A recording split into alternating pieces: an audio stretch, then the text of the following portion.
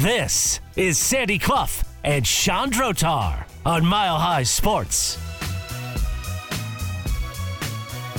It's always fun to have an opportunity to talk to our next guest. Of course, a Colorado local, native, football player, Montbello grad, CU football, CU Boulder.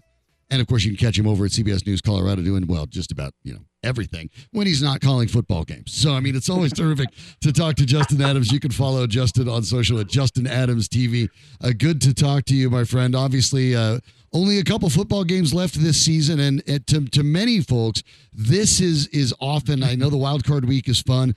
I love the divisional rounds, but this is where the heavyweights come out, and now we're looking at two big-time matchups. When I brought it up with Sandy about an hour ago to start the show, what I like about these four teams is there's every sort of potential matchup you can envision, I think makes for a compelling story.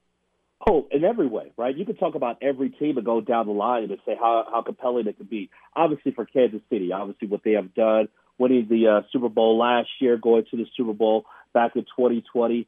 They've just been a dominant team for years. Think about this with Patrick Mahomes. He has been the starting quarterback for 6 seasons. He will be played and starting in his 6th straight AFC Championship game. You just can't say enough about what Patrick Mahomes, what Andy Reid, and what that team has done. Obviously, the Detroit Lions, right? This is the first time they'll be in the NFC Championship game since 1991. But it's interesting when you look at the San Francisco 49ers. They are a team that despite being in the NFC Championship game the last 3 years, or actually the last 2 years, this now being their third, they haven't won the Super Bowl since Coach Pride, Deion Sanders, was the quarterback for that team in 1994. So they have a lot of things that they want to definitely go after. And then the Baltimore Ravens. What else you got to say about the Ravens, right? Number one team in the NFL. They've been able to dominate a lot of teams this year. And so this is a great opportunity for them. But they're hosting a conference championship game for the first time since 1971, where they're the Baltimore Colts. So a lot of great storylines overall. It really is. For people who appreciate football history, Kansas City in the early years of the Super Bowl era was almost always a factor in the first 5-6 years of the Super Bowl era. Hank Stram's great teams. In the first two. Kansas City. Baltimore was in the 60s a championship game loser. Not like the 58-59 championship teams of Weeb Eubank in the 60s. They lost in 64 to Cleveland, and they lost famously in the 68 Super Bowl, the Super Bowl III to Namath Jets, and is still a game that people regard as one of the great upsets of all time. Mm-hmm. And I watched, and I'm sure you've watched these two America's Game NFL Films annual salute to the champion and profiles the championship team every year. And the most fascinating one to me was the Baltimore Colts of 1970, when winning brought them no joy, because all week they had to listen to all the championship games they blew to inferior teams. And Shula wasn't a coach there anymore. The easy rider, Don McCafferty, was the head coach of that Colts team in what was probably the most poorly played Super Bowl of all time, featuring an aging over-the-hill John Unitas, who got hurt during that game, and Craig Morton, who was as terrible as he's ever been in a Super Bowl, even worse than he was here with the Broncos against Dallas in 77. That still stands for interceptions in a Super Bowl. Absolutely. Yeah, he was worse, and that's it, because they were the better team. They should have won the game, and they blew it. Baltimore won it, but it was the least joyous of championship seasons for the Colts, because they knew it wasn't their best team that won it. They kind of fluked their way into it, and when they had the chance with better teams, they won it. It was some form of redemption for Earl Morrall. But anyway, that's a long way of saying you really have to go back to 71 to find a Baltimore team in this kind of position. And the Ravens recently, up until this year, had the reputation, and yes, Lamar Jackson too, of being failures in the playoffs. Mm-hmm. And for good reason, because what's the one thing that we can all say about Lamar Jackson? That's really was his Achilles heel. it was the turnovers, and that was specifically him fumbling the ball away. I remember his first playoff game against the Chargers, and he had maybe 4 or 5 fumbles in that game. It was just ridiculous how he was giving up the football, but he's now been able to go and protect the football now. And you look at this Ravens team, they're a team that really controls the clock. I'm looking at last week, and I'm thinking to this team, and I go over the stats, and I say, okay, Lamar Jackson, if you talk about a guy who's everybody says is going to be the MVP, he has to be able to have at least some sort of gaudy passing numbers, right? When you look at him, there's only been 2 guys this season that actually went over 100 yards receiving this season. Zay Flowers once against the Cincinnati Bengals, and then you look at Odell Beckham. That's it. Like only 2 times. Yeah. Every other time, it's been about this team running the football, controlling the clock, and also getting turnovers as well on defense. They've just been a dominant team overall. Blew out the Dolphins, blew out the 49ers on the road, blew out the Lions earlier this season, took care of the Texans last week. Kansas City is Kansas City because they have Patrick Mahomes, and they will always be in every game. But they better be careful because if they find themselves losing this game early, it'll be very difficult for them to come back in this one. And don't forget, on Christmas Day, of course, the Ravens also beat the Niners in San Francisco as well. So, I mean, I think you can definitely lay claim to them being the best team in the league, and we know that they're extraordinarily well coached. But the one, you brought up the clock management there, but the one quarterback that I look at that seems to be clock immune actually is Patrick Mahomes. We saw a couple years ago with the 13 seconds of getting up enough to tie a game. I mean, this is a guy that has ice water in the veins when things are late, and whether it's by running, whether it's by passing, whether it's by finding some way to get creative and be, diving and throwing at sidearms. Patrick Mahomes seems to be that guy that he just sort of looms as the villain in an 80s horror movie, right? You think he's dead. No, he's not. Do you think he's drowned in the lake? Nope, he comes out of the lake. I mean, he's that kind of guy. You just can't get rid of him.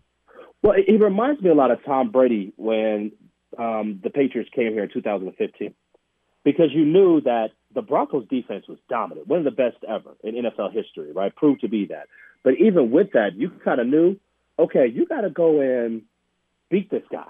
Like it was down to the last drive, guys. It was down with, Broncos only won that game by 2. Like, that's what the Ravens are going to have to do. They're going to have to go and get after Patrick Mahomes. They're going to have to hit him over and over and over again, and they're going to have to beat him in this game. And it's going to be very difficult. But here's the one thing that I see for the Ravens that makes me very encouraged about them are the linebackers. Their linebackers are just ridiculous. Patrick Queen, you have Malik Harrison, Roquan Smith. You have guys who are just all over the place, getting after the quarterback, making it tough for Isaiah Pacheco to be able to run. They are just very good, and they can cover as well. So when you have a team that's able to do so many different things, it makes it difficult for Kansas City, even though, look, they have one of the best quarterbacks in NFL history. Detroit's story has to be the most fascinating, though, doesn't it? Oh, yeah. From 0-16 in 2008, a team for whom Dan Campbell played, although he was basically hurt the entire year, he was around it.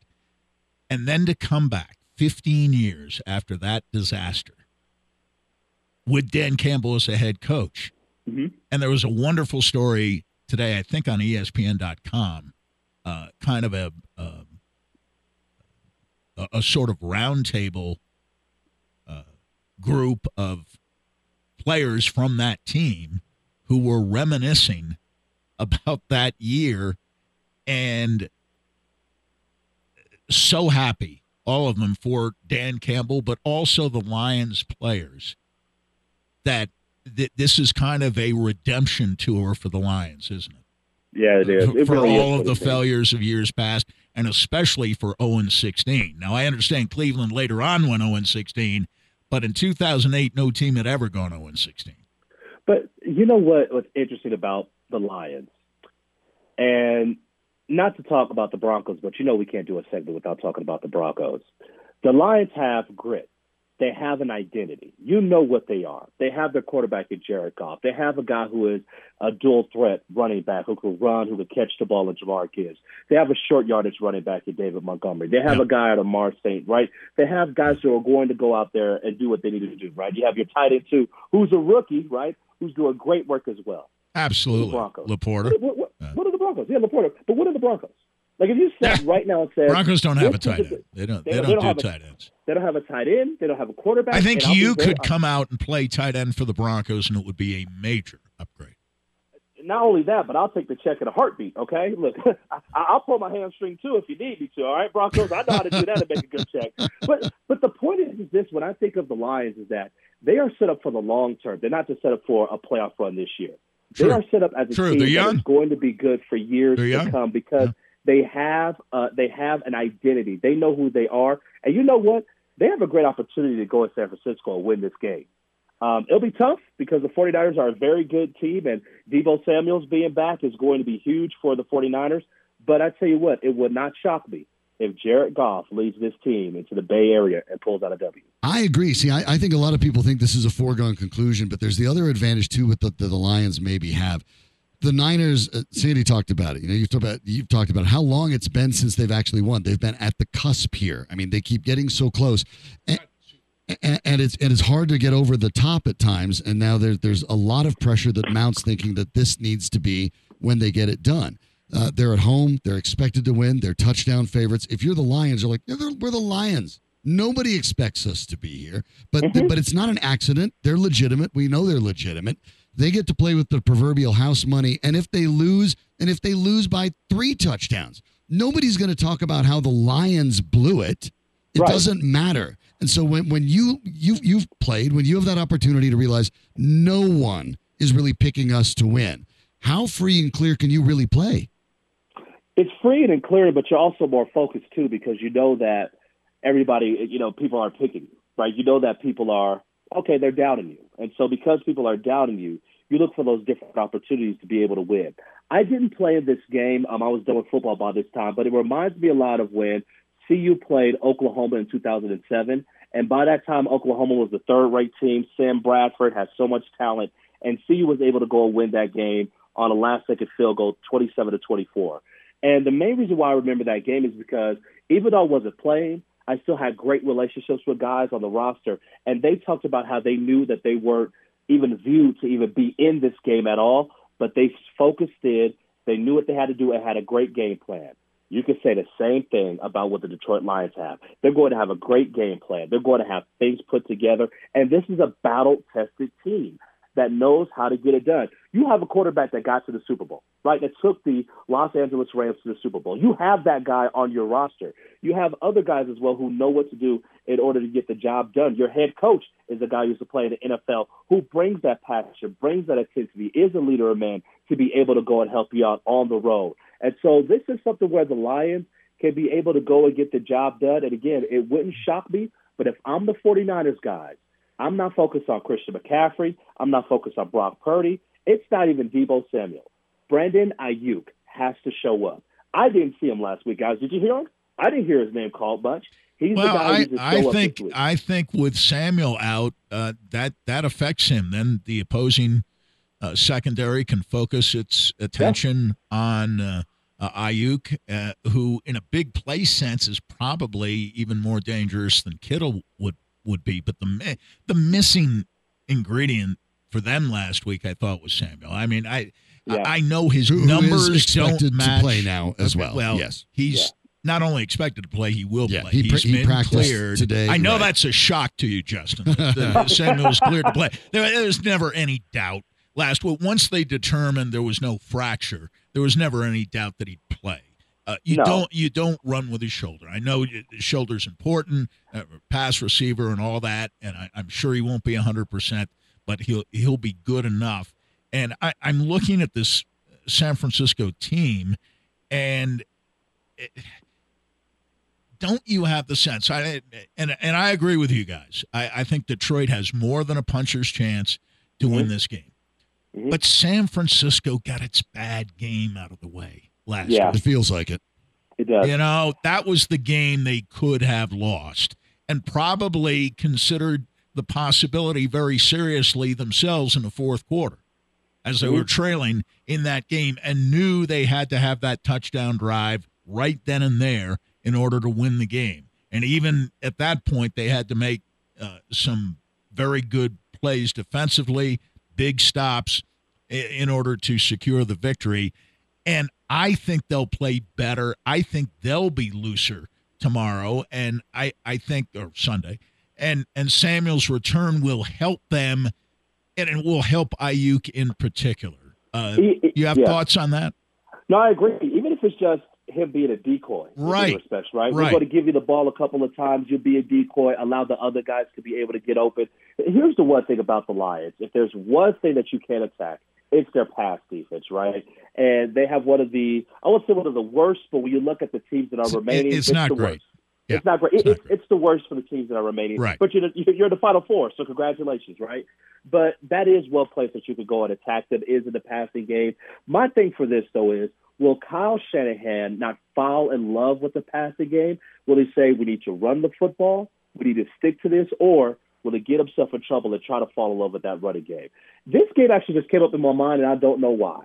But this kind of reminds me a little bit of Broncos and Jacksonville in '96.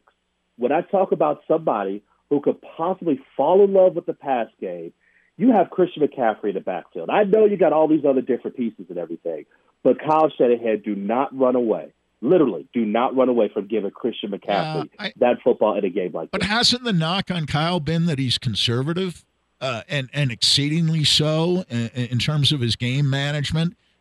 Certainly in Super Bowl games, that's been the knock. In a couple of Super Bowls, one as an assistant, as a coordinator, and one as a head coach. And even last week when he kind of shut it down at the end of the first half, just ran the ball, got cautious, and they end up getting a 48-yard field goal blocked. And he comes away with nothing. Sandy, I see what you're talking about. There's a difference between being conservative, right, shutting down your offense, and there's also a place where you get out of character, right? You're not the type of team with Brock Purdy where you should be throwing the ball more than 35 times. Period. You should be a team that's running the football. But it's what you do in the passing game that makes it count. Are you doing those play-action passes? Are you throwing the ball on screens to Christian McCaffrey? Are you going to give it some, run options and everything to Deebo Samuel? Are you able to go find Brandon Ayuk on deep passes? Are you able to go and find your tight end, right, on deep overs and things like that, to be able to go and move the football? Those are the variety and the type of things that you have to see. Because, again, I even go back a couple of years ago when the 49ers played against the Rams in an NFC Championship game, and you had Jimmy Garoppolo as the quarterback. They had every opportunity in the fourth quarter to be able to win that game, and they weren't able to go and get the job done. That's what this is all about in this game. Well, it's all about the 49ers finishing. Yeah, that's what I'm saying, though, that they got a little conservative. And maybe with Garoppolo, maybe there was a reason for it. Right. I think with Purdy didn't play well last week. But they've got to trust Purdy. I agree with you 100% on that point. When they do pass, they've got to trust Purdy. Yeah. And that doesn't mean having them throw 35 or more times. Yeah, 39 in the win last week, right? Yeah. But, the thing about last week, it was uncharacteristic. They've either been blowing out teams or been blown out. They hadn't been in a game like that where they trailed in the fourth quarter. And I was texting with Mike Shanahan earlier this week, and he was saying, a little hard on the old heart because they hadn't been in that situation. They were unproven. Green Bay had been in that situation a bunch of times. Green Bay was started 2-5. Right. They were playing playoff games after week 7. So, I agree with you on that, though. I don't think they ever trusted Garoppolo. I don't think Kyle ever trusted him, and they've got to trust Purdy in this game. And part of trusting Purdy is that he'll make the big plays. You don't have to have him throw 40, 45 times. That he'll make the big plays when he had to. And on that final drive, he was great. He was great last week. He was able to go get the ball to where it needs to be, and that's the way you got to get the job done. By the way, Sean, I don't know if you realize this, but did you just hear how Sandy just name dropped on the show, by the way? Oh, yeah. I've just texted Mike I've done it before this week. No, I've done it before. I've name dropped before this week. So. Yeah. Justin and I just text each other, ask about things. It's totally different. But so, do you want to make some picks? You feeling bold enough? I am feeling bold enough. Okay, the floor is yours, sir. NFC Championship game is going to be a fantastic game. You have two of the best defenses in the NFL. When you look at points per game in a regular season, Baltimore number 1, Kansas City number 2. I see this as an extremely close game. but give me the Ravens to get the W in the end. And this one, I'll say something like 24-21. This could even be a 20-17 type game, guys. So sure. I see this as a very, very tight game. On the opposite side, I'm going to go with the upset. I really believe the Detroit Lions have this kind of Cincinnati Bengals feel where they haven't been able to be in a situation in a while. They have a hot quarterback. They have two really good running backs. You have your tight end. You have your wide receiver. But I say this is what's going to be the difference. Aiden Hutchinson will have two sacks in this game. Both sacks will be in major places in this ball game. I will go with the Detroit Lions to squeak past the 49ers. Give me like 31-27 win for the Lions. We're going to have a fantastic Super Bowl. Well, I would give you my prediction there. The Baltimore Ravens, they're going to win this bad boy. Well, I know you didn't ask for it, but I'll give it to you. Yeah, they've looked like the best team all year. We will certainly see. He is Justin Adams over at CBS News Colorado. Make sure you give him a follow on social at Justin Adams TV. Justin, always good to talk to you. Enjoy the games, and I'm sure we'll touch base before the Super Bowl. Guys, always a blessing. And Sandy, you know what? I'm going to go and get off the phone and just name drop. I'm going to go and text, somebody famous. Let me go and, maybe see if Terrell Davis will go and answer back my text. Yeah. I don't have his number. You're just surprised I knew how to text. Yeah, but, that's where you're just surprised. That's the most surprising. But, you can just do what I do, Justin. I can just say, yeah, my friend was texting Mike Shanahan. You don't have to, you don't have to name drop Sandy. You can just skip and go to Mike Shanahan. Exactly. Have a good weekend. Be blessed, y'all. All right, take care. Justin Adams joining us. It obviously is going to be a really fun week of football. We'll have our predictions in a little bit, but tonight the Colorado Avalanche have a big game against the Los Angeles Kings, trying to follow up against their tremendous performance against Washington. Easily, I think, their best overall game this year. We'll find out if they can keep it going. We'll take a look at the Avs and the Kings and hear a little bit from Jared Bednar about his all-star, that's right, all-star goaltender next on Mile High Sports.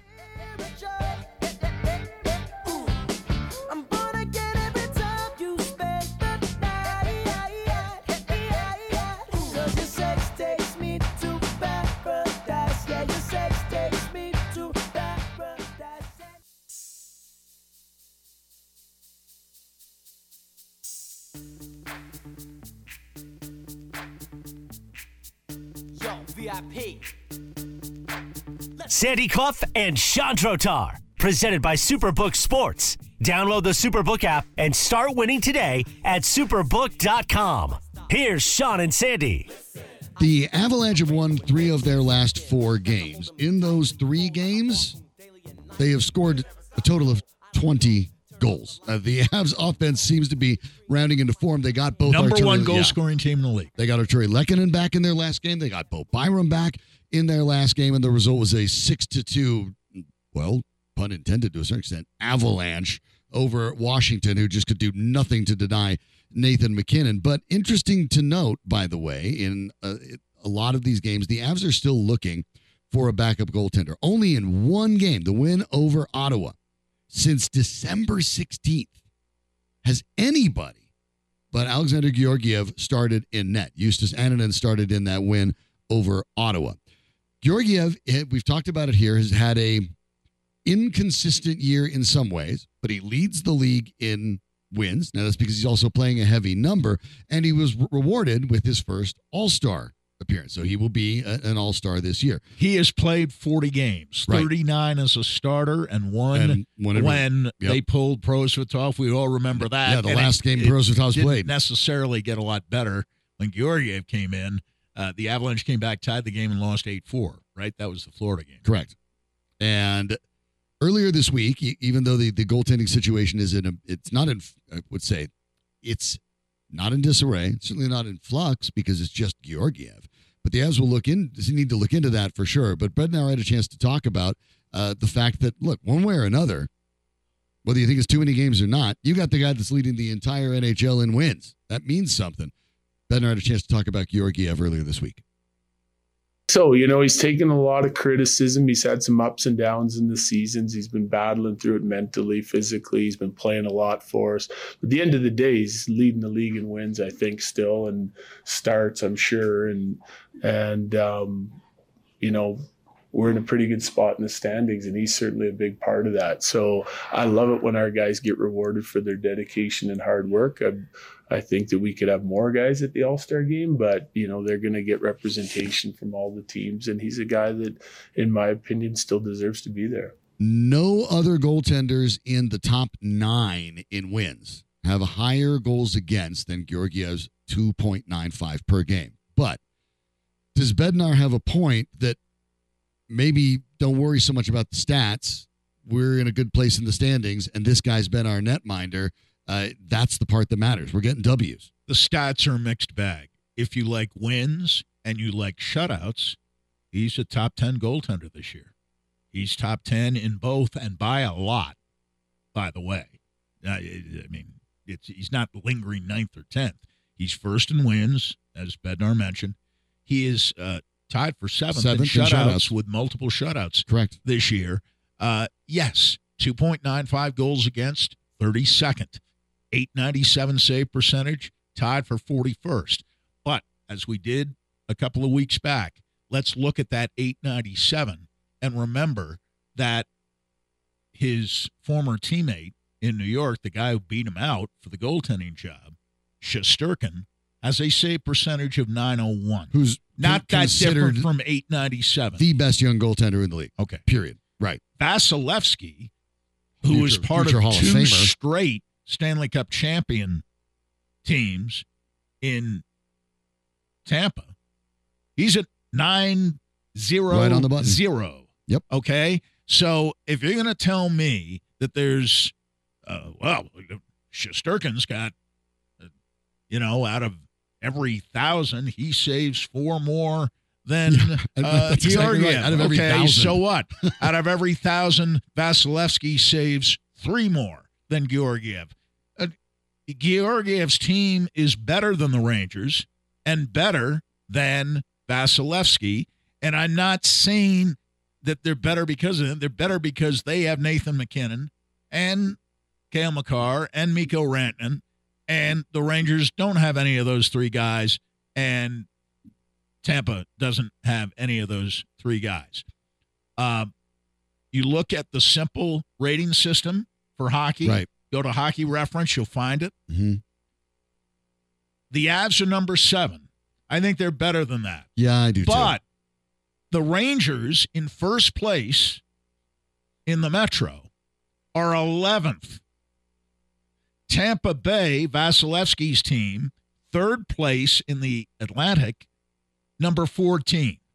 I'll take 7 over 11 and 7 over 14 and say whatever edge the Rangers might have in goal over the Avalanche this year, whatever edge Tampa may have in goal over Georgiev and the Avalanche this year, it's minuscule and more than outweighed by the Avalanche having those 3 players I mentioned and those other teams not having any one player who's even close, save for Kucherov, and that's just in scoring.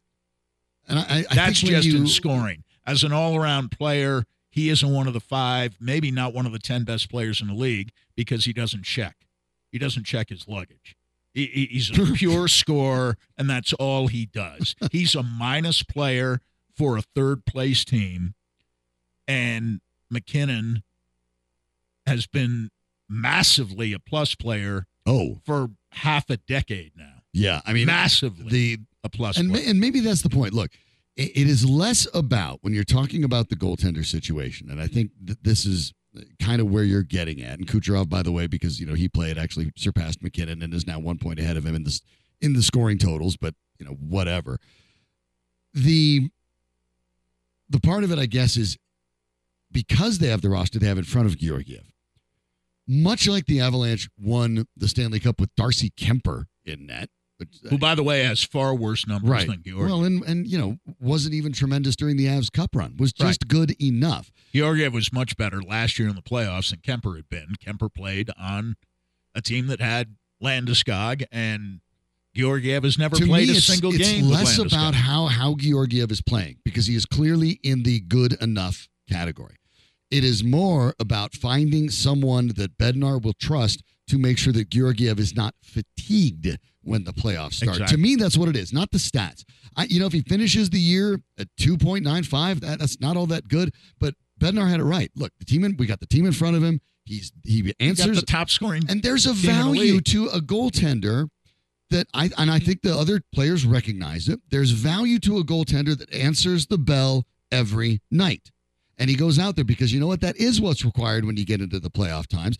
And Georgiev does that. And you don't hear him complaining about fatigue. And you don't hear him complaining about getting subbed in and end up taking the loss when Prosvetov gets pulled, because that's the way it works. He's a more mature guy than he was last year. And he's fully aware he's carrying a heavy load. The Avalanche are fully aware he's carrying a heavy load. And I think that's why they understand we don't really care about his stats. We're getting the W's. He's there. He's providing at least a stability, even if it's not elite goaltending. And stop acting like the Avs are the only team in need of goaltending help. Oh, well, you just rolled over a bunch of teams. Carolina, are in that desperate for a goaltender. Edmonton, winning 15 in a row. Almost as desperate for a goaltender because they know when the playoffs come along, they don't have the goaltending goods to win the Stanley Cup. And that's especially he's not gassed by that. And that's part of that. Cam Talbot's had a great year. They don't have a backup. Quick's not there anymore. Mm-hmm. New Jersey, in desperate need of goaltending help. So they're just trying to hang on for playoff spots. Right. And the Avs are going to make the playoffs whether they make a trade for a backup goaltender or not. And they're probably going to finish with a better record than the team they play in the first round of the playoffs. I know Dallas is close. I get that. And in the SRS measurement, Dallas was rated 5th to the Avalanche 7th.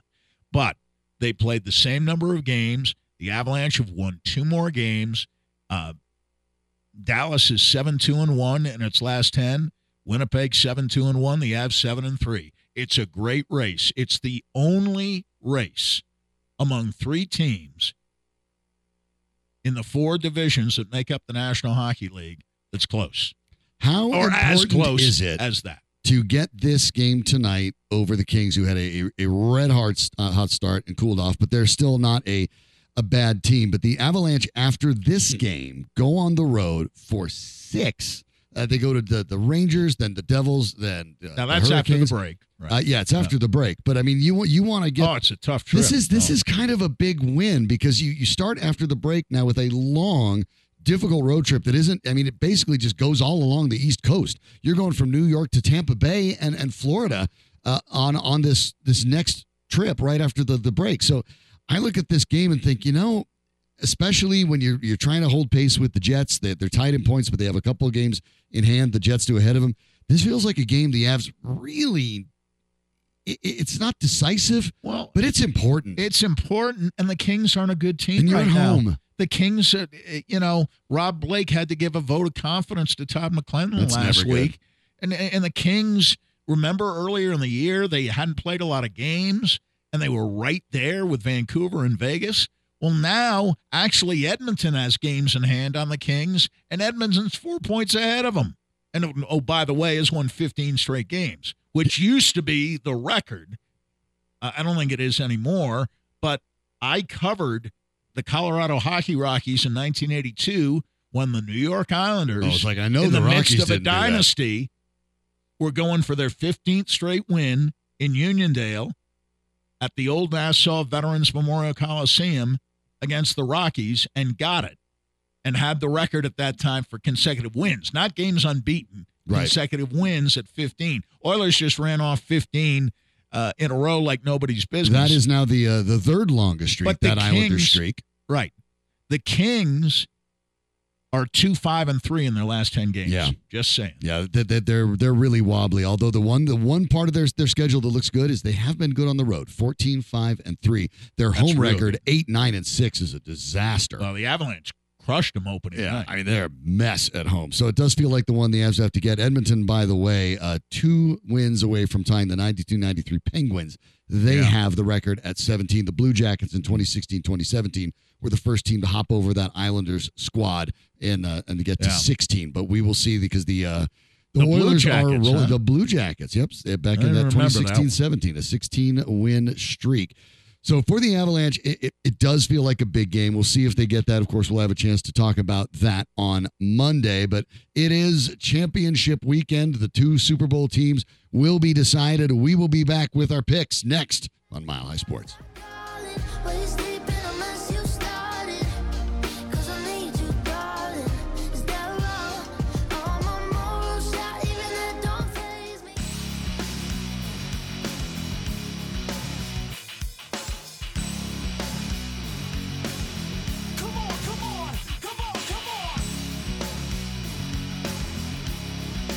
This is Sandy Clough and Chandrotar on Mile High Sports. It's another cold day in Colorado. You get a little bit of snow out there on a Friday, and if you're thinking of selling your home, you're like, it's too cold. Well, no, it's not. It's not.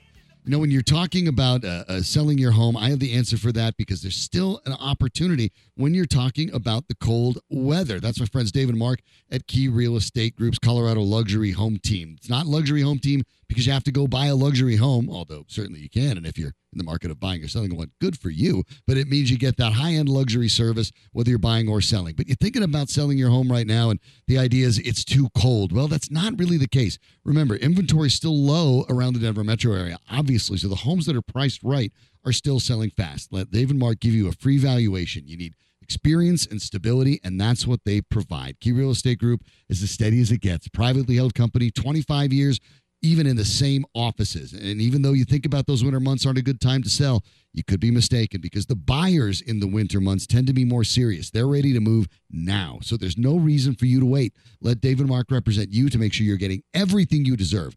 Call Dave and Mark at the Key Real Estate Group today at 720-900-LIST. That's 720-900-LIST, or visit them today at keyrealestategroup.com. It is NFL Championship weekend. We'll know who the Super Bowl teams are on Monday. And Sandy, when you look at the way these games shake out, I quite frankly, and this seems a little bit weird, I'm a man of two minds. We'll let you know some of the basics here. Mark Andrews will be back for the Ravens. He'll be active. For the Chiefs, Joe Thuney will be out. That's a major loss for them at guard. There are a ton of players questionable. Of course, Isaiah Pacheco for the Chiefs, one of them. But let's start with the Ravens and the Chiefs.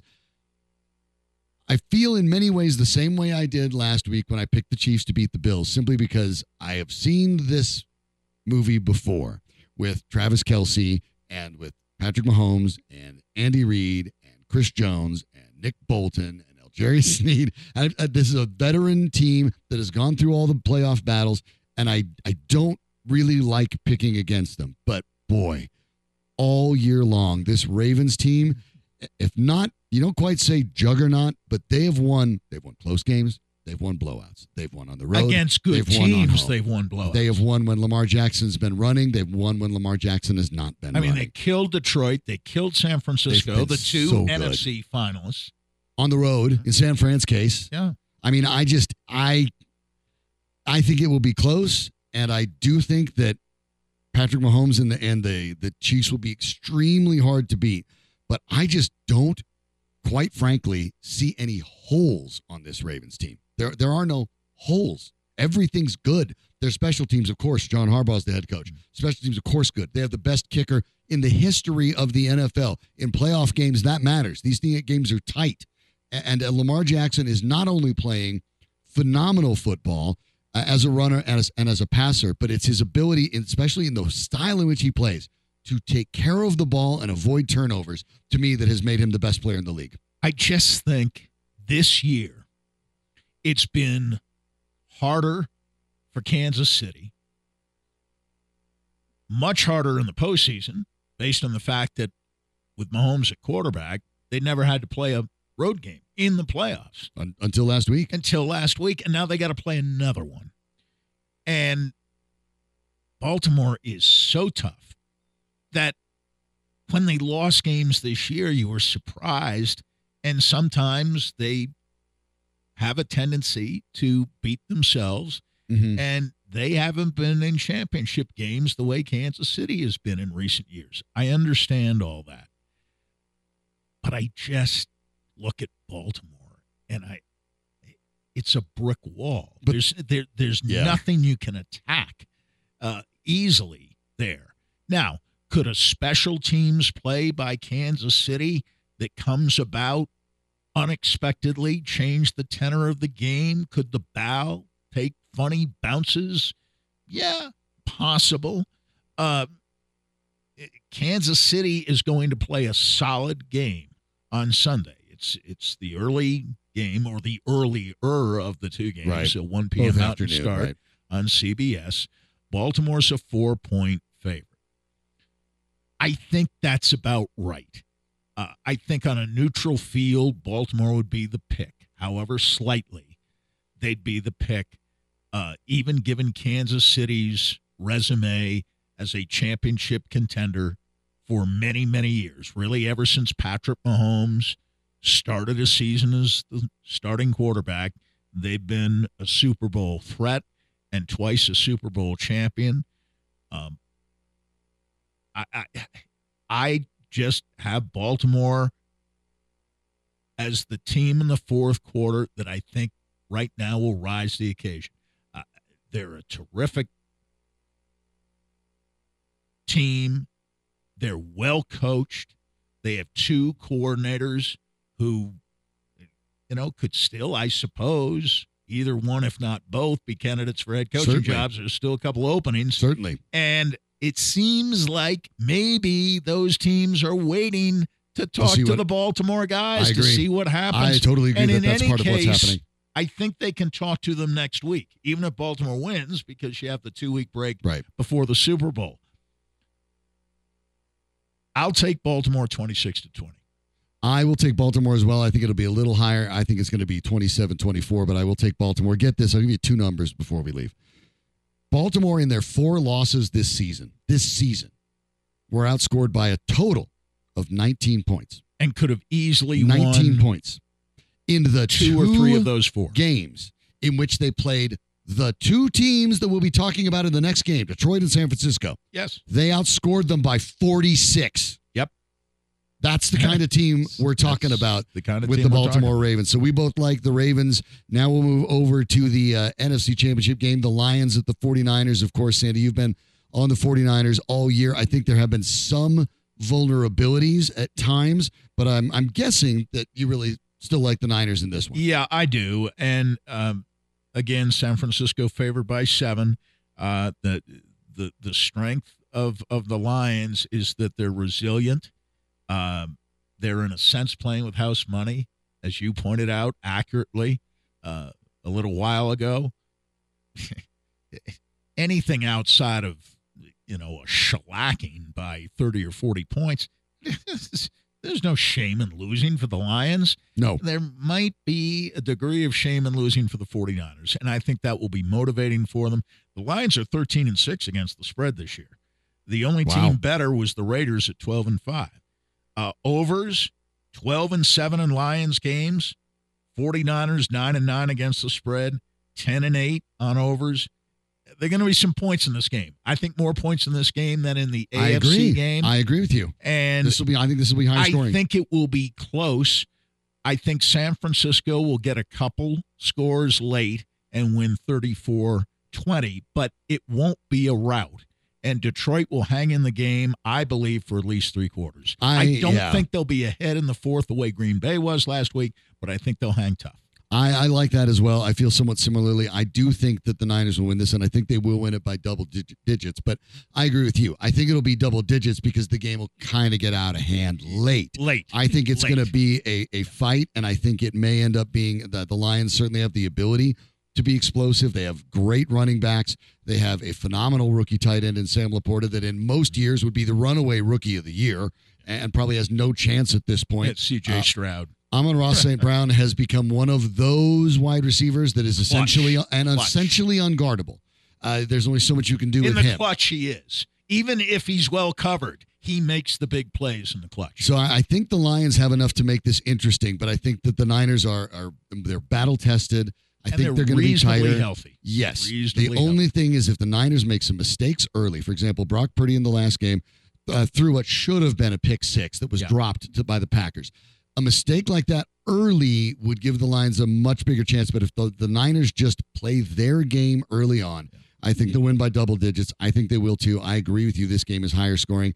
I will probably say it's 31-21 or 31-24. But yeah, I like on the same page. I like the Niners as well. So we'd be looking at a Ravens-Niners Super Bowl. But I think both of these games are going to be wildly entertaining at times. And it would not shock me if we're here Monday and the Super Bowl is the Chiefs versus the Lions. Yeah, it would not be a shocker. It absolutely would not. Thanks to all of you for listening. Thanks to Justin Adams from CBS News Colorado joining us, of course. Justin Adams TV on social. If you missed any part of the program, you can go to milehighsports.com or the free Mile High Sports app, which is what you should just grab anyway. Like I said, one, it's free. And two, you can listen to everything like you're doing right now, right in your pocket, and get all the great writing podcasts and all the other programs all right there on the app. Thanks to all of you who listened, whether it was HD, FM, milehighsports.com, or on that app. Thanks to Danny Bailey, who makes every part of this show work. Without him, we've got nothing. Thanks so much, Danny. For Sandy Clough, I'm Sean Drotar. Have a safe and wonderful football weekend, because we want you right back here on Monday afternoon on Mile High Sports. Ladies and gentlemen, the weekend.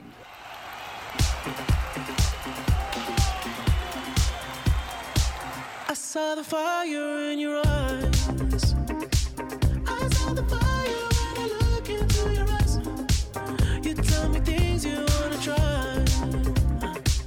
I know temptation is the devil in disguise. You risk it all to feel alive. Yeah. You're offering yourself to me like sacrifice. You said you do this all the time. Tell me you love me if I bring you to the light. It's like a dream what she feels with me. She loves to be on the edge. Her fantasy is okay with me. Then suddenly, baby says, take my breath away and make it last forever, babe. Do it now or never, babe. Take my breath away. Nobody does it better, babe. Bring me closer. Want me to hold on to you tight.